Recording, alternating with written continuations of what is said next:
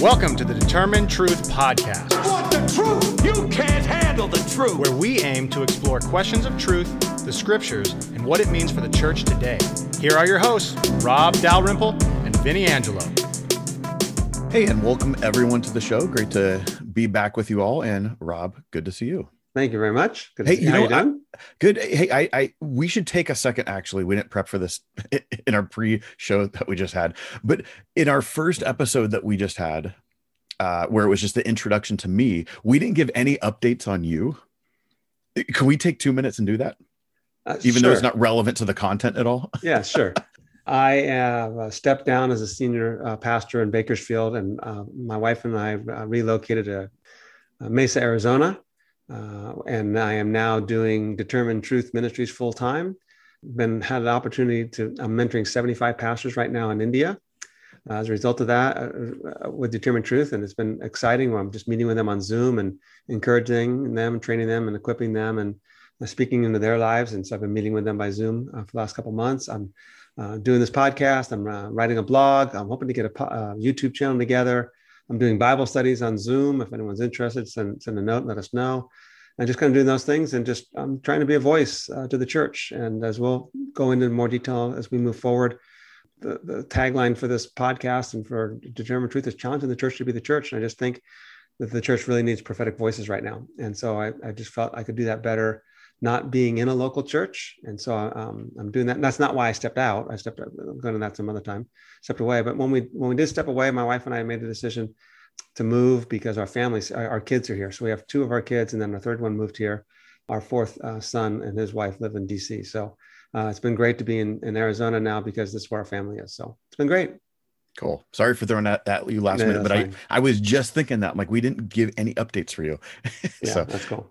Cool. So part of what you've been doing, obviously, is you have not a new voice, but just more time. You're reallocating time. You get to speak into some issues that I know that you are passionate about and whatnot. So you got to interview Mimi Haddad the other day. Right. And I was so bummed out because I wasn't able to make the interview work with my schedule. When we interview people, you know, if it's just you and I, we could schedule it out. We do a lot of them at nighttime or early in the morning or something. But obviously when there's another party, especially someone living in the East Coast or the Midwest, a lot of variables. So I couldn't make that one work. But I was kind of in on the conversation in the sense that, like, I was in the Zoom call and then I had to pop out to a few meetings. So I was catching most of it, but I couldn't do all of it. And that was just hearing that conversation from a spectator's view. That was just an amazing conversation. Did you have any just overall thoughts on, you know, what maybe you expected going into it, or, you know, just your expectations, or what did you feel like just coming out of that thing? Yeah, I felt like, you know, the background that you and I both seem to come from is the idea that if you start talking about women and equality in the church, or women and justice in the church, for example, you're just going down the liberal path. Right. I mean, in the generation I grew up in, of course, the women's liberation. So it's just that, and you're undermining the scriptures because the Bible's really clear. And one of the things that I want to encourage the readers the listeners is that, listen, when we have issues that you don't agree with us on, just listen. That's fine. We're not asking that you have to agree. But when you start to hear people from the other side, it starts to open up your mind a little bit more, and it starts to open up your thinking a little bit more, whether it reinforces what you already believe a little bit more, but at least you understand the other side better. And one of the benefits of understanding the other side better is that you get to love the other side better, because now, at least I understand them, and you respect them better. And so Mimi just has this powerful voice because of what she does. She's a leader of Christians for Biblical Equality. She's in the firing lines on these issues. So it's just awesome to kind of hear her stories and hear her context. And so between you and me, well, I say between you and me, but I got how many listeners, right? Yeah. So I guess it's no longer between you and me. But for me, what I've learned in the last 18 months or more that I've been really researching this to write, initially I was going to write a book and I just ended up becoming blogs, is how ignorant I was when it came to issues of women and justice and things like that. And so hearing Mimi and the stories of going, okay, hey, you know what? And for those of you listeners, it's a lot worse than you realize. You know, she threw out the stat of Artean Sen, I think the guy's name was, who did the research in the 90s. It said, you know, based on data The birth rate of girls to boys is just slightly higher for girls. Right? Mm-hmm. There's slightly more girls that are born than boys. And as a result of that, the population of the world should have slightly more women than men. Yet there's actually 100 million less women in the world than, and like something's going on. And he did all this incredibly deep research. So it wasn't just like, and Mimi's like, well, yeah, guess what, Rob? Now it's like 200 million. There's 200 million women missing. Well, why are they missing? Well, because girls are aborted more at a higher rate than boys. Mimi didn't bring this out, but girls are aborted at a higher rate than boys. Girls are left to die at a higher rate than boys because they don't bring, girls cost families money, right? I have to pay you a dowry to take my daughter. You look at countries around the world and you find out, well, they can't afford to educate all of their kids, so they educate the boys. Well, what that means, and for someone like myself thinking, well, okay, that kind of makes sense. But then you start realizing, okay, the implications of this, not having an education means you're stuck because you're dependent upon somebody else, because you can't get good paying jobs. You can't get advanced in society and culture. And so it just perpetuates this culture of dependence. And so you start realizing, wow, this is a lot worse than I ever expected. I think people like myself thought, oh, okay, yeah, well, women just don't get the same pay as men in jobs, and they get looked over when it comes to promotions and things like that. And like, well, that's like nothing compared to what really is happening. And so it was neat to hear some of those stories. Yeah, absolutely. I think you had mentioned like some of the reactionary responses we have, especially if you're on one side of the equation or the other, and you hear someone talk on a subject, and we really go tribal mode, and if it's not coming from my perspective, you immediately shut it down, you argue it down, you dismiss it, you name call, you do all those sorts of things. And I think you're right, especially as the Christian. I think loving God with all your mind means, and loving your neighbor as yourself, right? Which is literally part of Matthew 22. It means you're actually providing charity, and you're listening to people earnestly. If we take things seriously, like not bearing false witness, then that means we're actually listening to what people are saying and not creating straw man arguments or not assuming the worst.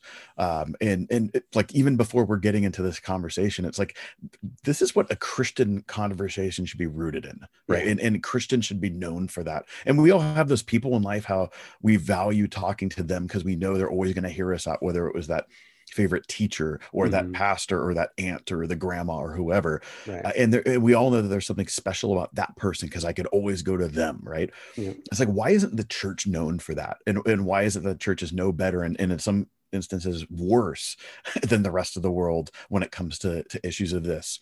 I had a professor, a female professor in seminary, who just to bring in that aspect, yes, you could learn from women, right? And it's she would always say, if we have truth, we could put truth in the marketplace of ideas, because if it's true, it's going to come back true. You don't have to be scared of other ideas. Yeah. And I would add one thing to that. That's really significant. If Jesus is the truth, right? John 14:6, then all truth is ultimately going to point back to him. So when we're narrow-minded and closed-minded and dogmatic and not listening, we might be robbing ourselves of an opportunity to actually get to know Christ better, because I'm believing something that might not be completely true, or believing something about somebody else that's actually not completely true, whether it's a straw man about them. So the way I've always said it is, if the Christian should be the most open-minded of all people, because all truth is ultimately going to lead us to Jesus. And the reason why we came up with the name Determined Truth years ago was because that really is the goal. The goal is to determine what the truth is. Now, what I've always noticed is that there's two things about that, right? One is we're afraid to determine the truth. And I know my evangelical fundamentalist kind of background, that we were afraid of the truth. And it was fear. The reason why we're so dogmatic on creation issues, that are so dogmatic on women issues, or so dogmatic on justice issues, is because we were afraid of the liberal incursion that it might result, right? Or the communist that might come in, a political view. It was fear-based. And yet, if Jesus is the truth, we should have, there's no fear in love, as perfect love does have fear. And there's a second thing that's important there too, and that is that we're called to love our neighbors as ourselves, as you're getting to that point. When I hear the other person and understand what they're saying, even when I don't agree with them, it just gives me a greater level of respect for them. Because, okay, you guys aren't as stupid as I thought you were, right? Because we have these ideas of what people think, but they're not really grounded in reality. And so all of a sudden now I have a better respect for the other side, and it just helps us love the other even more. So, So even right there, though, as you're saying that, because I could even resonate, with like a fundamentalist background. It's more important to teach what to think than how to think, and so conclusions are all that matter, right? And so you could even have two, person A and person B, they could hold to the same conviction, right, on an issue. But if person A is only coming to that conviction because of fear and narrow-mindedness, and not even entertaining any thought process of how this might be, and person B comes to the same conclusion, but it's in a sense of, hey, they've worked through this or are working through it out, they understand other points of view. It's not merely that they've arrived at the right conclusion. Part of this is the process that they go through in getting there, because that ultimately determines how you view others. It's not viewing us against them. Everyone else isn't the enemy. I have truth, you're an idiot. Usually person B is not going to have that kind of mindset and posture towards the rest of the world. And then the point that you were getting at earlier as well is, imagine what this does for our Christian witness. When we have grace because we listen well, and we value it, we value people and what they're thinking and what they're saying, and we acknowledge it. Okay, I'm not sure I agree with that, but that's a good point. That does tremendous things for our Christian witness. And on the other hand, when we are dogmatic and we are narrow-minded and we are stereotype and whatever, it just does tremendous harm to our Christian witness. There's a lot of things at stake here beyond just my convictions. The other thing I would mention about that would be, we have this theological conviction, right? That we're human and fallible. And what that means is the fact that I don't know everything. And becoming content with the fact that I don't know everything, I think actually is an important step in the process of discipleship and Christian maturation. I don't know everything, and I'm okay with the fact that God does and I don't, and that I don't understand some of the things he even says. Okay, I'm fine with that. And maybe this is true, maybe that's true. I'm not sure, but I'm okay with that. Let's move forward now. And how can we move forward on this? Yeah, and as a teacher, that's probably the phrase I've used more in the last year than I ever have as a teacher, which is, you are not omniscient and you are not infallible. And literally, like, the fact that I have to remind our people about that, it's like we forget about that. We kind of think we are. We live in an information age. And just because we have unlimited information doesn't mean we have any wisdom. They're not the same things, right? And we have unlimited information, therefore we get puffed up. We become arrogant and become hubristic people, and it's just not a fun. That's not what we want to be known for. We're not a fun group of people to be around, oftentimes, the church. Right. Yeah. Because we are so narrow-minded and dogmatic and arrogant and pretentious and everything else as well. Yeah. So going back to the conversation with Mimi now, this is a serious issue. So I wrote, and Mimi referred to my blogs, that this might be the greatest issue of justice in the world. I mean, you think of all the issues of all the justice issues that are out there in this world, poverty and war and et cetera, et cetera. Well, the reality is that justice and injustice towards women affects over half the population. That tells us, hey, this is a serious issue. And it's way beyond just discrimination and sexual discrimination and not getting fair pay and things like that. No, this is actually demeaning and denouncing and criminal acts towards girls that are sex trafficked at higher rates than boys and murdered, depending on your views of abortion, or even being left to die because of girls. These are serious issues. And then you start adding in the abuse issues that come about because of male dominance and male patriarchy and things like that. So, and I'm not saying that you have to agree. I've obviously, as you know, I've kind of come full scale. I think I'm an egalitarian, where I think, and I argued in my blogs that women are biblically equal to men in the New Testament era, and we can discuss that as well. But even if you don't agree with that, we need to stop and go, okay, hey, we still got a problem here, and we need to address this, and it's time for the church to step up. Yeah, and that's where that would be the next point of our conversation is wherever you're at on the egalitarian complementarian scale, right? And define those terms for us. So low shelf egalitarian would theologically speaking would say that an egalitarian would say, we believe that the New Testament teaches that men and women are equal in the sense of being able to hold the same types of responsibilities within the church. Sure. Whereas a complementarian would say, we believe that men and women are equal in being made in the image of God, but God has given them complementary roles. In one of that, what a distinction of that would be, only men would be able to lead as pastors and elders. And there's probably degrees within there. Yeah, I'm sorry about that. But it also applies in the family. So the men are the head of the household as well. Mm-hmm. So male patriarchy is the idea of complementarianism. So yeah. So let's, I mean, even while we're there, let's maybe define this out, flush it out a little bit more, in terms of how this would affect our churches. So my own little way of describing this when I have conversations is I put it on a scale and I kind of divide it up into, and everything, there's always a spectrum to everything in life, right? But I put it as usually in this topic, or you're looking around like you have something going on right now. Is your dog like? My dog is having a nightmare. And so it's whining and it's whimpering. I'm trying to wake her up. So sorry about that. That's hilarious. No, we're keeping this in the show, by the way. We're not getting this out. Cool. Yeah. She's having a nightmare over there. And so she's whimpering. So I couldn't hear it. So that's maybe. I know. Go ahead. Anyway. That's hilarious. So it's hilarious. Your dog's having a nightmare. That's hilarious. Yeah. Poor thing. So I usually teach this in that even within, it's not a binary thing that there's just egalitarian and there's just complementarians. Usually there's a spectrum of anything in life. Right, sure. For something like this, I encounter something to the effect of like a hard soft. Mm-hmm. So on the complementarian side of things, usually you see something like a hard complementarian and a soft complementarian. A hard complementarian is going to be something that is extremely rigid with male headship rules and function. So it's going to be as far as women aren't having any involvement in your church service other than coming and consuming, right? Maybe they're allowed to teach the little kids or hold babies. I've seen things even recently with evangelical churches that are extremely complementarian that say they don't even hire female secretaries anymore because there might be an instance in which the secretary would have to give direction to a man and they can't hold a headship over there.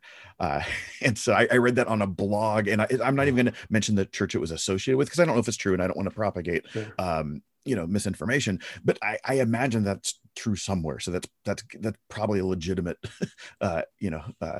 explanation of that. So that would be like a hard complementarian role, where you might have then a soft complementarian role, something that says, okay, we acknowledge that that there are gender roles within a church. However, we are still going to have women leading in some regard. And there might be various views within there. And so all this stuff is a spectrum, right? From there on the egalitarian side, you seem to see the same thing as well, where you see a hard egalitarian that says, no, men and women are literally equal in any position that can be had. And so the gender does not at all determine who serves in what role. Whereas I've seen other churches where they will elevate a female to the office of pastor, and they will actually give them that title, and they might even have authority, oversee men in some regard, but they'll never serve in a senior pastor type of role. And so, in a simple spectrum, I've seen that. Does that sound accurate to you, or is there anything you would want to put on? Yeah. Well, and I'd add to that, that egalitarian churches are often egalitarian in their theological convictions, but not in their practice. So they say, oh yeah, women are equal with men in role and authority in the church, no problem at all. But then you look and it's only men up on the stage. It's only men on the elder board, and there's a token woman here and there. And I get the fact that there are a number of mitigating factors that have an influence on that, but it's often very, very true. So I guess the true egalitarian would say you cannot have. They would say, Vinnie, I reject your categories of soft and hard. You either all are egalitarian or you are not. Like they would probably. I'm assuming I would make that argument if I was arguing for a consistent egalitarian. Then you couldn't have a soft egalitarian. Well, you shouldn't. How's that? Right. Okay. And again, there are mitigating factors, right? And there are, and let's add this also to the conversation, whether we get into the biblical text in question or not tonight. We'll see how it goes. But there are also cultural factors going on. So there might be, for example, pastors in India that are probably not going to elevate women to roles of authority equal with men or positions of authority equal with men in the church because they're lacking the training, which I think is what Paul forbids in 1 Timothy 2. And culturally, it could be detrimental to the woman herself as well as to the church. And so they need to bring the culture along. Now, I think the church should pave the way for culture. We shouldn't just be going, hey, you know what? Culture just doesn't let you do anything. Sorry, you're just going to take a back seat here. I think Paul was arguing in the scriptures and constantly contending with this tension. And the tension is, look, we need to advance the cause of women, the oppression of women and overcoming that. But at the same time, if we go too far with that, we're going to lose all of our voice. Mm-hmm. So how do we balance having a voice at the same time and affirming women also? So I think that there are factors that can be at play there, and culture is one of them. Okay. So, yeah. and I think that we'll probably even get into that more if, once we just maybe talk about a text or two, because that goes as part of the interpretive grid that we read the text in, right? So let's talk about one word that comes up in this conversation, especially when it comes to, egalitarian, complementarian, and that sort of thing. And it's the L word, right? Liberal. Yeah. And that's the word that tends to get thrown around a lot. I've already said that I come from, I serve on staff at a Reformed Baptist church. So that's definitely going to be on the conservative side. The church I serve in is complementarian. Mm-hmm. And so you oftentimes hear terms used where, and I'm not like for my own people listening, I'm not being passive aggressive and throwing anyone on my staff under the bus, because I actually have not come across this with my people, but within my circle, within my context, right? Mm-hmm. You'll oftentimes say, okay, this person affirms women pastors, therefore they're liberal. Right. And it's like, it's just this term that means this. How would we define theological liberal? Is this the same thing as like political liberal? Like how should we use this term liberal versus conservative? Well, it's funny. In the original notes that I sent to Mimi, when we have a guest on, usually what we do is we, in a few weeks, we're going to be interviewing Scott McKnight and Laura Barringer and their book. And so we read their book, and then we come up with a series of talking points based on what they said in their book. And so I came up with a set of questions and things for Mimi to guide the conversation. So she would be prepared to know that, hey, we might talk about this, or this. And then one of the points I said, I used the word liberal. I said, the idea that you can be egalitarian and not be a liberal. And so she comes back, she goes, define liberal for me, mm-hmm. And I almost chuckled because it was in an email. So but if it was in a conversation, I would have just been laughing. I'm like, well, actually, that's the question I would like to ask the person who uses the term. Yeah, right. That's just liberal. It's like, what? I think it's just bantered about. It's a weapon, mm-hmm. right? And it's a weapon to silence someone. And what does it mean? So I'm not sure that we have this full-scale definition of what it means. When we talk about theological liberalism, especially when it's used by people that are more conservative, whatever, I think the basic thing that they're thinking of is that there's no definitive foundation for discerning what the scriptures do say and what they don't say.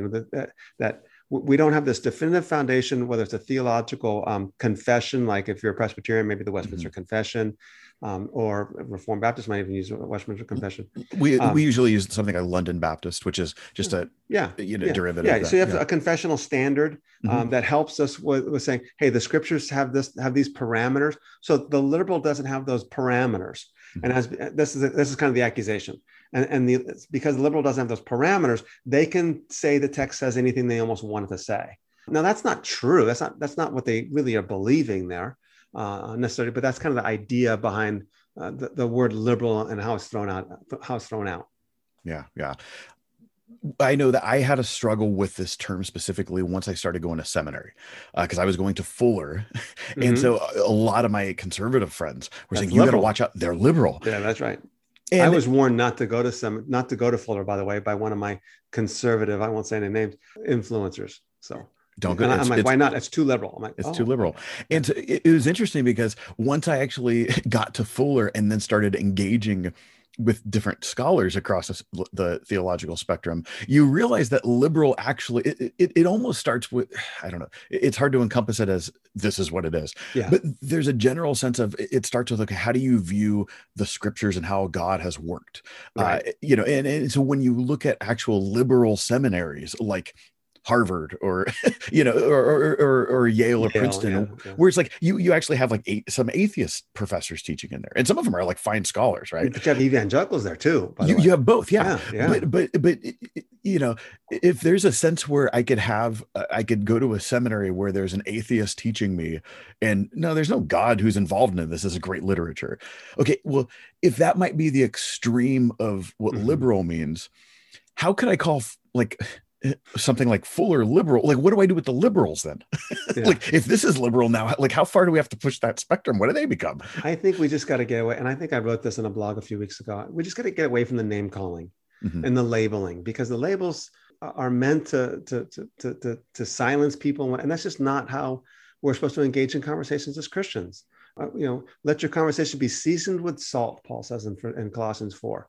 With grace and seasoning and salt in that context means it makes it taste better, right? It's not like other uses of the word salt, for example. It's something that makes it taste better. Yeah, your conversation should be that way. And so if that's the case, then labels don't really have any role in Christian discourse. Yeah. So yeah, that would be our first encouragement. Stop the name calling, because and these things don't mean anything nowadays. We hear it, popularly. Everything is if you're not where I'm at, you're a Marxist, right? We just use these terms and they don't mean anything at any point. It's the equivalent of name calling, and it's not helpful at all in anything. And I would even encourage people on the complementarian side, if you're listening. We oftentimes say, the Presbyterian church is ordaining women, they're liberal. Well, how come we don't ever accuse the Pentecostals, the Assemblies of God denomination, of being liberal? They ordain women. Well, and the Southern Baptist Convention ordained women until the 1990s. Yeah, right? yeah. So, and that's the bastion of conservatism. And I'm officially actually ordained by an evangelical Presbyterian denomination called ECO, and we ordain women. And so I'm evangelical. And I consider myself very conservative in terms of some of my convictions in many ways. I certainly came from that background. So just be careful. And here's the other thing that happens when we use labels like this and we have these conversations.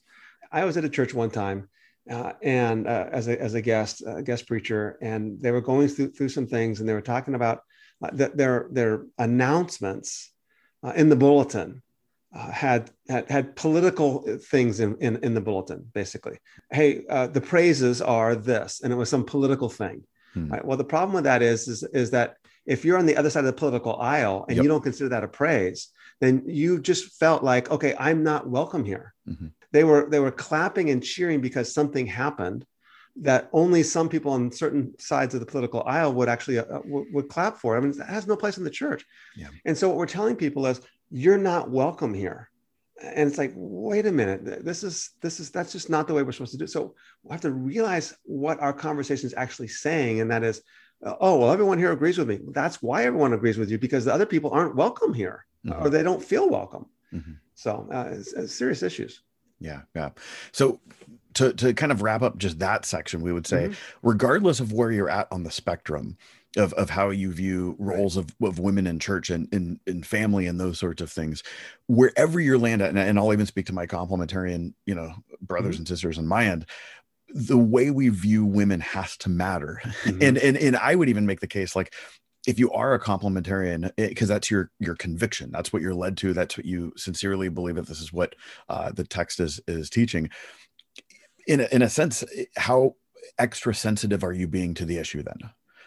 Because right off the bat, you could be more prone to areas of injustice and abuse and minimalization of women. And so are we extra careful on those sorts of things? And I would just really encourage us there. Right. Yeah. And we're going to have a conversation next week with Laura Barringer and Scott McKnight talking about churches and what happens when churches go bad and some of the corruption and injustice in churches. And one of the things that happens in those situations is the women's voices are silenced. And that's really dangerous and really problematic. So we got to be careful about these things. The implications are pretty significant. Yeah. So I know that you've been blogging a lot on 1 Corinthians 11, which is one of Paul's texts that has to deal with women in the church and whatnot. I mean, are there some things, if you were to maybe summarize, I don't know how many blog posts you went through? 15 posts total on the issue of women and justice. I think it's 15 total. And then a number of those were on 1 Corinthians 11, right? I think maybe 4 or 5 were. Yeah. And so, you almost have this little mini commentary Yeah. rolling through there. But if you were to maybe summarize those posts, and maybe we could even link to the Pathos page Okay. In the show notes, Right. so Yeah. people could have a direct link to those episodes, or Right. to Yeah. those Go to articles. rob@determinedtruth.com if you're just listening right now, and then we'll put it in the show notes where they're at. So Summarize your thoughts on that. yeah, let me comment first on kind of prefacing it by saying, all right, so theological conservatives who don't believe women should have equality with men in the home or in the church have certain texts that they go to, most notably 1 Timothy 2, where women can't be pastors and have authority. And then 1 Corinthians 11, where the text says, that man is the head of woman, and Christ is the head of man, and God's the head of Christ. All right, there you go. No question about it. Headship, male headship is firmly stated. All right. Let me begin by noting that we have these couple key texts that are argued against women in the church. Yet the entirety of the New Testament witness is women having roles of prominence and importance that just all over the place. So you read the Gospels, and the women are always the ones who get it. They're always the ones who understand. They're always the ones who have faith. They're the first witnesses of the resurrection. I mean, that is a massive thing. But by the way, on that point, all the Gospels are emphatic. The first witnesses to the resurrection were women. Yet in Paul's creed in 1 Corinthians 15, he doesn't mention women at all. Mm-hmm. He appeared to Peter and then to the 12. Yeah. He leaves women out of it, because by the time you get to the creed in 1 Corinthians 15, we've taken women. So it's like, but when you look at this, and most notably, of course, as Acts 2, the prophecy of Joel that Peter quotes and says, "In the last days, I'll pour out my spirit upon all humanity, all mankind. Your sons and your daughters shall prophesy." Yeah. You see, hey, that's the foundational text of the church, right there beginning. We shouldn't be surprised that when we read through the book of Acts, there's Priscilla, who's a significant leader and probably a teacher in the church, that Philip's 4 daughters are prophetesses. And you just go on and on, whether it's Phoebe in the book of Acts, it's in the book of Romans, it certainly appears to be at least a deaconess of some nature, and we can go on and on and on. So the prominence of women in the biblical text, the multitude of verses overrides this one verse that you may have here or may have there. And I guess overrides is too strong a term. It should influence our reading of these texts. And so that's kind of the way I would preface it. All right, so second thing I would say is this, is I grew up complementarian. I grew up male headship. That's just the way it is. Women shouldn't be preaching and having authority in the church. That's just the way it is. The next thing I would say to that is my experiences began to say, I think I need to rethink this a little bit or relook at this. So for me, scripture is obviously the greatest authority. So I know I have 1 Timothy 2 that says women can't be pastors and authorities of the church. I know 1 Corinthians 11 says men are the head of women. So I've got that. But like you, I had experiences where I had women in my classroom in my PhD program. I'm thinking, she's brilliant. I mean, she's better than us. And then I'm reading female scholars who are writing brilliant stuff. And I was processing at one point in time, and I'm still complementarian through and through at this point in time. And I was processing, thinking, I can take from this commentary or from this article or from this book that this woman wrote, and I can take that and make notes and comments and write a sermon that I can preach, but she can't. Mm-hmm. That didn't make any sense to me. I'm like, so that immediately started becoming problematic for me. And then I started having women leaders that I became involved with, Roberta Hestenes, that some of you might be familiar with. And she was mentoring me at one point as the executive director of the seminary that we're starting, the president of our seminary. And I'm thinking, the fact that she clearly knows more than I do, she's more experienced than I am, and yet she can't preach, but I can, it doesn't make any sense. And then I started thinking, wait a minute, so women can do a Bible study on a Wednesday, but they can't take that same lesson and preach it on a Sunday. So that was beginning to force me to go, okay, what does the text say? What's going on? So when it comes to 1 Corinthians 11, and there's a brilliant article out by Lucy Peppiatt, Peppiatt, that really, I'm like, oh, okay, this makes perfect sense. And I took what she said, and I think I expanded upon it. So my blog articles are kind of expanding on her argument. And what she noted was, she goes, look, if 1 Corinthians 11, if verses 2 through 16, that's kind of the text in question here. If this whole passage is Paul's, then he contradicts himself in the midst of the same passage. Because at the end of the text, and I need to get my reading glasses out so I can look at it a little bit more carefully. At the end of the passage, Paul basically says, verse 11 of 1 Corinthians 11, verse 11, in the Lord, however, neither is woman independent of man, nor is man independent of woman. The woman originates from man, so also man has his birth through the woman, and all things originate from God. Judge for yourselves. And so he seems to say, look, there's this equality. We both originate from one another. You can't have boys without having a woman around. Don't tell me that Adam was made first and that Eve therefore subordinate, because you're not going to get any Cain and Abel or anybody else unless you have Eve. What he says earlier in the text says, no, women are subordinate. Well, at the end of the text, he seems to say that they're not subordinate. So we have this internal contradiction. And so what Lucy pointed out, which goes, I think Paul's quoting the Corinthians here. Now, we know Paul quotes the Corinthians on a number of occasions, and then he does this in the book of Galatians as well. He's quoting, and we know he's reading a letter. So 1 Corinthians 7, verse 1, he begins by saying, now concerning the matters that you wrote about. Mm-hmm. So from chapter 7, verse 1, and it mentions it in 8, verse 1, it mentions it in 12, verse 1, now concerning. So Paul's addressing a letter that they wrote to him. He's got their writing in front of them. And it appears that Paul's quoting them and then responding to them. And so for example, in 1 Corinthians 11, he says, I want you to understand that Christ is the head of every man. And then this is verse 3. I'm sorry, 1 Corinthians 11, verse 3. Christ is the head of every man, and man's the head of every woman, and God is the head of Christ. It seems as though that this is what they were saying. They're making this argument. Paul goes on to say, verse 14, does it not even the nature itself teach you that if a man has long hair, it's a dishonor to him, but if a woman has long hair, it's to her glory? Her hair is given to her for a covering. So in verse 5, the woman who prays or prophesies with her head uncovered disgraces her head. But then he says, wait, her long hairs are covering.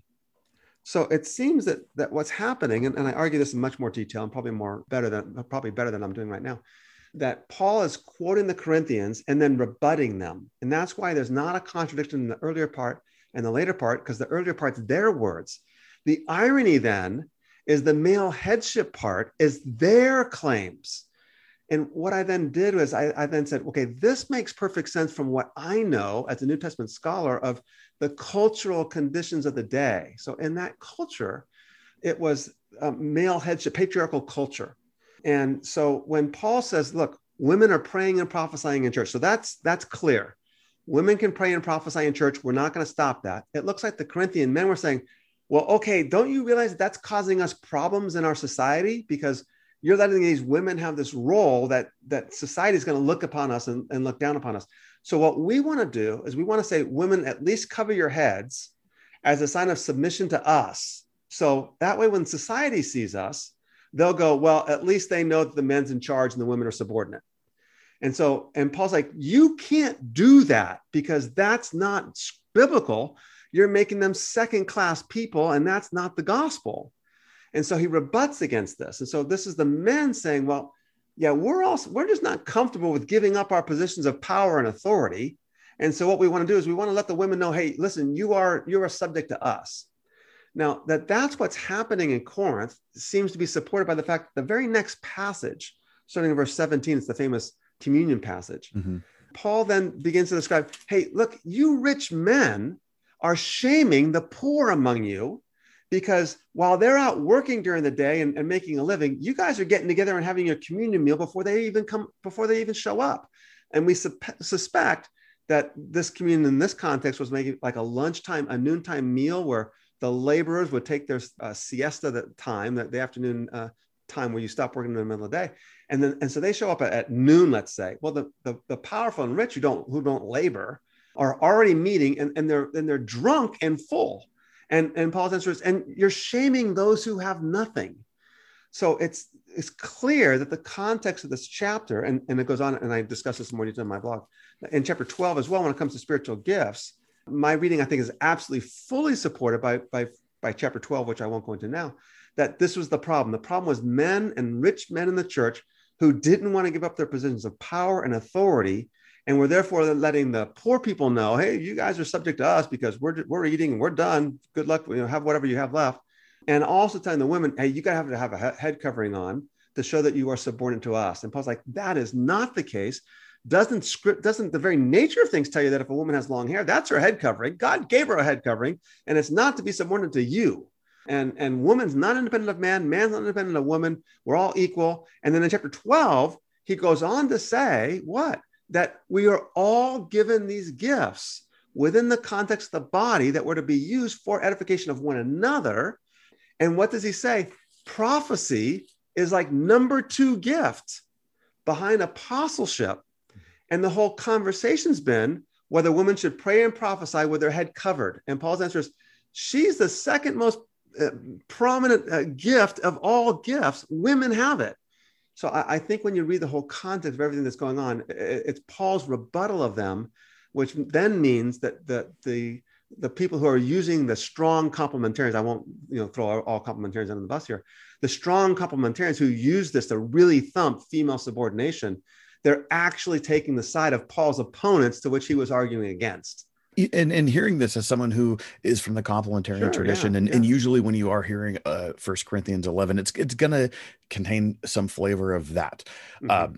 Paul, this is just a really interesting sequence that he does. Obviously, he didn't write with chapter divisions in mind. Those came later, and they're very helpful because we know where to turn. But as it gets into like the famous chapter 13, which is the love chapter, which is it's love in the context of spiritual gifts. It then gets into 14, which then continues talking about spiritual gifts like prophecy and tongues. And then in the middle of chapter 14, you seem to have this throwback to chapter 11. Right. Once again, there in, where is it at? It talks about 34, I think. Yeah. As in all the churches of the saints, the women should be kept silent in the churches. So then, from the complementarian side, the argument that you would get exegetically is saying, hey, this is not Paul addressing a situational problem. This is him speaking not prescriptively or not descriptively, but prescriptively. This is an ethic that he is saying applies to all churches for all times. Like, how would you connect that to your earlier exegesis? Yeah, and I do respond to this in my blog post as well. So if you go on the site, one of the latter posts refer to this. And the answer is, this is again Paul quoting them. This can't be the words of Paul, for the simple reason of this. He's already affirmed women praying and prophesying in the church. The context of chapter 11 was whether they should have their heads covered or not. And they're saying, yes, she has to, so as a sign of subordination under men. And Paul's like, no, that's ridiculous. What are you talking about? So to say that women have to be silent, it's like, what are you talking about? We've already affirmed that they can pray and prophesy. So this seems to be something that they were trying to say and that Paul then is rebutting. And that makes the most sense of the text. Otherwise, you have complementarians who go, well, Paul doesn't mean that she has to be completely silent. It only means silence. And it's like, no, there's no need to skate around this. This isn't the words of Paul. This is the words that Paul's quoting of them and then responding to them.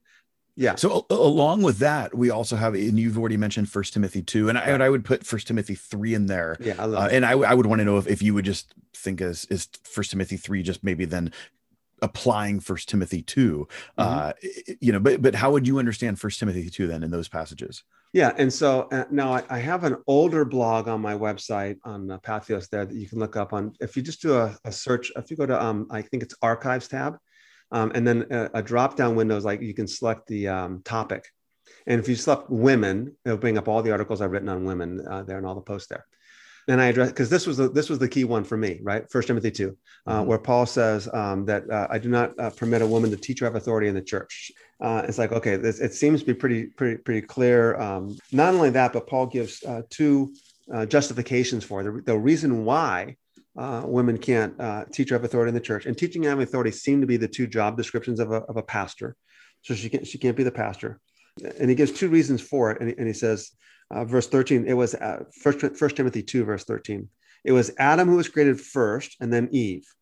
And it was not Adam who was deceived, but the woman being quite deceived fell into transgression. And so it's like, yep, there you go. So it seems to be that Paul says, look, women can't teach or have authority in the church. And again, the various views of complementarianism will say, well, that means she can't be teacher or have authority over a man. So she can't be the senior pastor. So some churches say she can be on staff. She just can't be the senior pastor. Others will say she can be pastor over women and over children. And maybe we won't use that title pastor, but we'll give her, she can teach women and she can teach children. It just says she can't teach or have authority over a man. And so some say, well, is this all men, or is this only the final man above her? Now, one thing I would note about that, and that is, it seems as though Paul is restricting women from the role of the office of pastor or maybe senior leader. Mm-hmm. This doesn't mean that women can't preach, because let's say you have a complementarian structure in your church, and so you have a senior leader, and he says, okay, I'm going to permit you, a woman, and give you the opportunity to teach this morning, right? Because the same problems that you and I just acknowledged, we know women that know some of the text better than you and I, mm-hmm. and they're qualified and they're gifted and whatever. And there's no reason to say if they can pray and prophesy that they can't have the gift of teaching too. Mm-hmm. So why not let them teach on a Sunday morning? You're not violating 1 Timothy 2, no matter what view you have here, because she's still subordinate to that senior leader. Now, with that being said, by the way, I've been in churches where a woman's gone up to the pulpit to preach and people have walked out. Yeah. And I not only know that they walked out because they were walking out, because they walked out and talked to me, because I was on staff there, and like, what are you guys doing letting her preach? I'm out of here. So, I'm thinking, well, that's really actually very arrogant to think and conclude you can't learn anything from her today, right? Or that you somehow, because of your gender, are superior to her and that she has no right to be in that. And think of what that does to the women themselves also, going back to the issue of justice there. All right, now looking at the text itself now, 1 Timothy 2, the question at hand then becomes, what do we do with the two justifications that Paul gives for women not preaching and having teaching and authority? Because he's appealing to a creation at that, and that's like, isn't that right? A Jewish way of saying like, hey, you can't, like, I'm basically pulling rank right here. You don't get any more authoritative than this. Yeah, it certainly looks that way. So, and I think you're referring to the fact that Adam was made first, and that seems to say God made this order: Adam first, female second. Right? The question when we have something like that is this a cultural statement or a theologically grounded statement? In other words, is this something that was cultural, and that's why it's being forbidden now? And if the culture is different, then okay, it may not apply. Or is this grounded in some theological truth that's unchanging? And what you're just noting is it certainly looks like it's something that's theologically grounded. Adam was made first and then Eve. The reality actually is actually called the law of primogeniture, primogeniture being firstborn.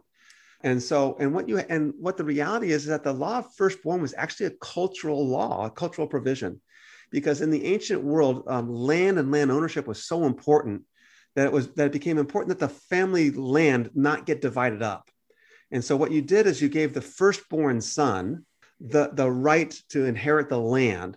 The rest of the children would inherit possessions, but not the land. And the best way to decide, which son's going to get it? Well, let's just make a blanket rule. Number one, it's the firstborn that just stops all feuding. And secondly, the firstborn son, you have to also remember this. The responsibility of inheriting the land also meant that when the parents became too old to work the land, whether it's agriculture or whether it's grazing animals, etc., the firstborn son inherits the land, and then he takes the proceeds of that and then helps provide for the well-being of the parents. Now, it could be that if the parents died early or the parents became ill early, that it might be that only the firstborn son's even old enough to have that responsibility. It might be younger kids. We're not going to give the responsibility to the 6-year-old son. So primogeniture was actually this culturally conditioned principle that says we're going to make this rule that the firstborn son's the one that gets the inheritance of the land. Now, obviously, in our culture, that doesn't necessarily happen. My home might be inherited by one of my kids, or maybe they'll sell it, or the family business may go to my son, maybe to my daughter, whatever it might be. Secondly, the thing to note is that the law of primogeniture is actually not followed a whole lot of times in the scriptures. David is the youngest of all the kids. Manasseh, Ephraim and Manasseh, and you just go on and on and on through the list of all the Israelites. And it seems to me that Jacob and not Esau. Esau's the oldest, but Jacob gets the blessing. It's almost a common practice in the biblical text that God actually doesn't give the one that's supposed to be the most honored the privilege of the covenant or whatever it might be. So it actually is a culturally conditioned thing that may or may not apply to all contexts. Right, now, the second one, however, seems to be even more problematic. And it says that Eve was the one who was deceived. And again, you're referring to a historical episode. That's a fact. It happened. The woman was deceived and not Adam. And again, we have a lot of questions of the biblical text because it seems to be that Adam was standing right there all along and wasn't actually speaking up. The Genesis text is an issue there. William Webb, I'm not sure if you've heard of his name yet or not. I think we've talked about him a few times. Yep. And we're going to try to have him on one of our podcasts here because he wrote another book on violence and biblical violence that, and we'll get Bill to come on the podcast and discussing that. Wrote a phenomenal book in which he was researching, goes, okay, what is it that causes women to be deceived, or why would Paul refer to deception? Now, again, the importance of deception here, and this is actually relevant for a lot of the conversation. The role of the pastor and of the leaders in the church is to, as 2 Timothy says, guard the good deposit, guard the sound doctrine. Paul says in chapter 2 of 2 Timothy, don't lay hands on someone too quickly because they may not be prepared to defend the faith and the doctrines of the faith against false teachings, et cetera, et cetera. And there's a lot of reasons why people would compromise the theology of the church. And so the point of deception then, if a person's more prone to deception, then they are going to be less equipped to hold to the standards of the doctrines of the church and the teachings of the church. So the question then is, are women themselves naturally more susceptible to being deceived than men? And so William Webb went and researched all this out there. And he's like, the research is emphatic. That's not true. Women are simply not more inclined to being deceived than men. There are a number of factors that can make a person more inclined to being deceived. For example, a child is more likely to be deceived than an adult, right? They're more gullible and they fall for things because they just don't know. As Webb went through all the research and the data out there, he says, the only one that would apply to the issue of Eve or to the issue of women in 1 Timothy is the fact of less educated. The less educated a person is, the more likely they are to fall into being deceived. The more educated they are, the less likely. And so the fact that women were more likely to not be educated at Paul's day seems to be the issue that Paul's getting at. Hey, and women simply don't have the educational or the access to education. And as a result, they're more likely to be deceived. Now, let me stop there and note, I know a lot of churches that only ordain men or only make men pastors. And those men on staff are not trained and equipped well enough to defend the doctrines. And so they thump this verse to say why women shouldn't be in pastoral ministry, and yet they're ordaining or bringing in the pastoral roles men that also are forbidden by this. Because I think the text is, if they're not trained and equipped well enough, they should not be put into a leadership roles. So it seems then, if that's the case, that the two reasons that Paul gives as to why they can't teach or have authority, and I think he is saying they shouldn't be pastors in this passage. But the two reasons are actually both cultural. If women have access to education and they're educated, they can teach, they can have authority. There's no problem. Primogeniture, if your culture doesn't follow that or practice that, no problem. And that's why I noted earlier, there are cultures where I might be egalitarian in theology, but I might not be in practice. As much as I want to affirm the women, I'm not sure the culture's ready for that yet. So let's bring the culture along slowly. Let's bring women into leadership roles in a slower pace so that people, okay, I get it. And then eventually we get to a point where like, hey, I don't care what culture says. We're affirming this woman in her teaching authority and her teaching abilities and giftings, et cetera. So I think that's important there. So I look at this and go, okay, so if today's world, if women have access to education, as we've already said that they do, then they can. There's no reason not to. And then this goes back to the point earlier, and that is when we are denying women these responsibilities and opportunities, we're suppressing gifts that God has given to them.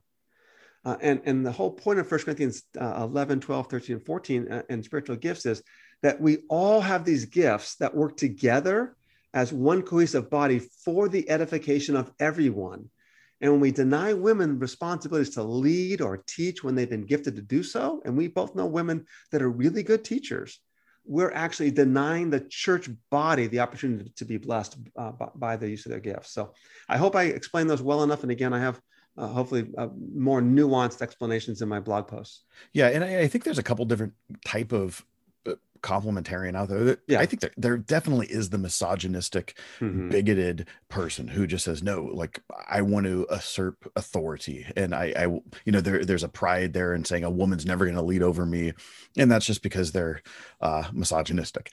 I think there's a number of people out there as well, though, that says, I really want egalitarian egalitarianism to be true. I'm just not convinced that this is what the scripture says. Sure. And even when I'm hearing your exegesis, what I'm hearing from you is you're convinced exegetically from the text itself that in 1 Corinthians 11, it doesn't say what you think it says. These words don't mean what the you opposite of what you think it says. Just read the end of the passage. Exactly. Yeah. But what I'm hearing you from 1 Timothy 2, this is the way I might summarize what I heard was you're saying, okay, I think it's saying this. And when you're bringing in these outside influences, and that's part of the exegetical process is looking at history and culture and those things. And then in light of everything else you're reading, it's like, okay, I think, it seems to be more problematic, but you don't necessarily have to arrive there. Right. That's kind of what I'm hearing from you in terms of as you're looking at those passages. Yeah. I think Paul was saying to Timothy, women shouldn't be in pastoral roles.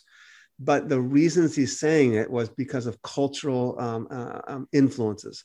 The church was having enough trouble already. And the illustration I've used is, imagine if you're, and I'm going to illustrate this with my hands, and I know we're on Zoom, so you can see it. Let's say that you're trying to go from here to here, and I'm stretching my hands out about a foot.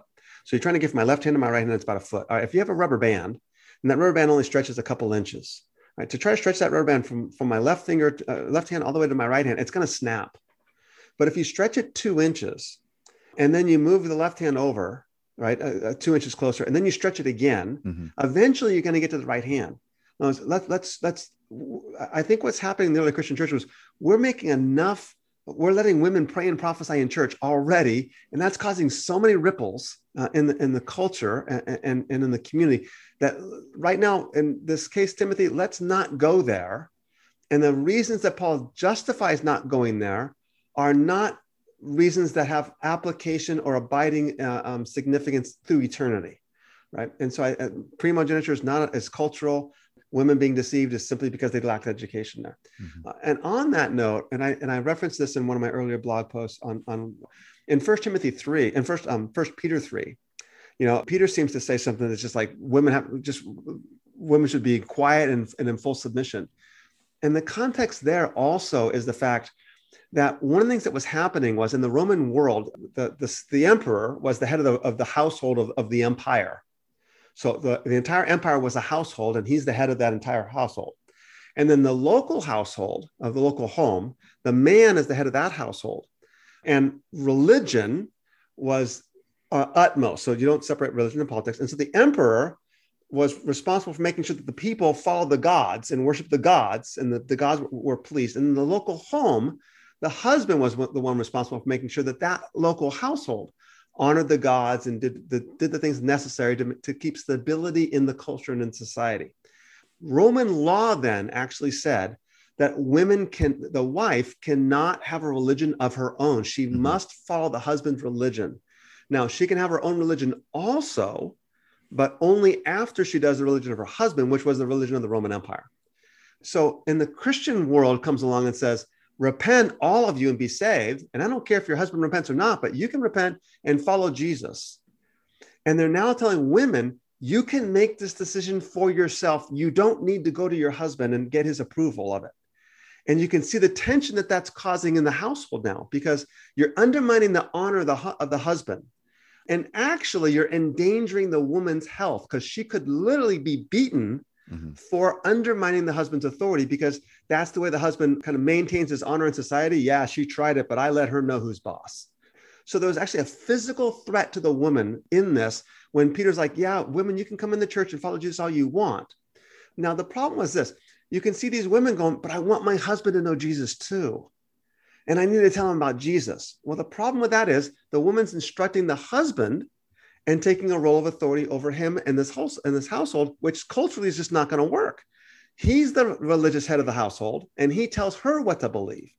So if you go home, woman, and try to tell your husband what to believe, you're going to cause more tension, more problems, and potentially endanger yourself. Instead, just be quiet and in full submission. Now, full submission doesn't mean like not being a Christian, because that's the problem. But go ahead and submit to him, in every other sense, and let him be won by your good behavior in Christ. In other words, let your witness just be your behavior, the way you're honoring him, the way you're respecting him, the way you're kind, the way you're gracious and generous. Let him see what Christ has done in you, and maybe that will win him over. And then a few verses later, Paul talks about, Peter says to the men, husbands, love your wives in an understanding way. This is 1 Peter 3, verse 7. As with a weaker vessel, since she's a woman, and grants her honor as a fellow heir of the grace of life, that your prayers may not be hindered. Now, people go, oh, see, there you go. The Bible's misogynistic and everything else because a woman is a weaker vessel. But if the context is this culturally weaker vessel, she's in a dangerous position in the context. Now, by the way, the translation of husbands there in verse 7 is probably not the proper translation. Mm-hmm. He's probably speaking to men in general. Mm-hmm. And understand the fact that these women are in a societally weaker context, and it's dangerous. And so therefore, we want you to come alongside them in an understanding way, understand the place that they're in, and sympathize with them and come alongside them. And so when you begin to realize this whole cultural context of what's going on, I think that seems to really fit with what Paul's saying, what Peter's saying. It's not putting women down. The scriptures are actually elevating women, and that's what's causing problems there. And I think Paul in 1 Timothy 2 is then saying, yeah, I think we need to be careful here. We're going to stretch the rubber band too far and it's going to snap. Let's only go this far. But I think Paul longed for the day when we can stretch that rubber band all the way to the right hand, from the left hand to the right hand, and give women the total authority in the church. And I think you see that in so many places in the New Testament. Yeah, we've already gone like an hour and you're bringing so many things up. It's like, man, this would be a great conversation. Like there's so much stuff to dive into. Yeah, we need to have this conversation even more. Yeah, we're going to have to revisit it. But even once again, regardless of where you sit on this view, even looking at how women are talked about, so you're talking about Paul in household codes in Ephesians, right? In Ephesians 5, the fact that he addresses wives submit to your husbands, and then he addresses husbands second. The fact that you're addressing the female first, because word order matters, right? And who you address first matters. And the same thing. He's addressing slaves. I was going to say, yeah. And he says slaves, and then he goes to masters. It's like the fact that he's front loading it with the person who is normally at the bottom of the sociological totem pole. That's saying something about how we ought to view people and how we ought to view image bearers of God. There's something special about them. Yeah. And children and parents, the same thing. The children are being addressed. They're addressing people that are marginalized culturally and silenced in culture, saying, nope, you're, and First Peter says, as fellow heirs, women are co-heirs with men. Yeah. And the last thing I'd like to say, before we sign off here, because we have gone longer than we wanted to, is the importance of this is serious stuff, guys. This is not something, and even some of you women that are listening, women are being seriously abused in the workplace, in society. They're being silenced in culture. They're being silenced in the church. And this has a serious impact on women, their personal self-confidence and everything else, because they're told that they're subordinate. They're told that they're inferior. They're told that they can't rise up and be anything. And then you're looking at the fact that the church was paving the way in the first century, leading the cause of women's rights in the first century. Against, and today we're behind the eight ball. The society's leading the cause, and the church is like, no, come back. Women should be subordinate. It's like, no, we should be going, absolutely, amen. In fact, we have a theological context that says women should be equal. And the argument that I made to kind of finish this up in the blog post there was, in the New Testament, and kind of here's the way I would take it, and that's this. In the New Jerusalem, let's just kind of go to eternity. In eternity, there's no question that we have a restoration of what God intended in Eden. And in Eden, there was clearly equality with Adam and Eve. There's no Genesis 1, Genesis 2. Let's make them in our image. He made them male and female. Male and female are clearly co-equal. So if the New Jerusalem is the restoration of Eden, then no problem. We know in the kingdom of God, in eternity, there's equality between male and female. But if the kingdom of God's already begun now, and there's no question it has, then Paul can come along and say, there isn't Jew or Gentile, slave or free, male or female, we're all one in Christ Jesus. It needs to be implemented now because these parts of the kingdom have already begun. And so even though the fullness of the kingdom isn't here, sin and corruption and death are still around, we are to be implementers of the kingdom. And in that kingdom, this is kind of the argument I would make, male and female are clearly equal in role and responsibility. Now, that doesn't mean that we're equal in athletic ability, that women are just as strong as men. No, there's clearly a difference between male and female, just as there was a difference between Jew and Gentile. But they're equal in role and responsibility and authority in the church. I think that's what I would say. And then to reiterate, the implications of having, and again, you can be a complementarian and be a promoter of women's rights and of justice towards women. Absolutely. I think it's harder. And I think you're ultimately going to say, well, yeah, but it can only go so far. And that's fine. But I'm telling you guys, women are seriously oppressed in our society, in our world. And I think our male headship, patriarchal understandings have actually contributed to that. And I think the research confirms that. Yeah. Well, hey, this is a great episode. Lots of fun. Hopefully our next episode, is that going to be Scott and Laura, or are we talking about Scott and Laura? No, we're going to bring Scott and Laura Barringer, Scott's daughter, and Scott McKnight. And if you haven't heard of Scott McKnight, he's written like 80 books. A book that I think you should definitely read is called the Jesus Creed. And they wrote a book called A Church Called Tov. And I know you've read it, Vinnie, and I've read it. Tov is a Hebrew word for good. And what they do in like 60% of the book is say, this is what a good church looks like. But in the other 40% of the book, they talk about what the problem with churches and church leadership and corruption and things like that.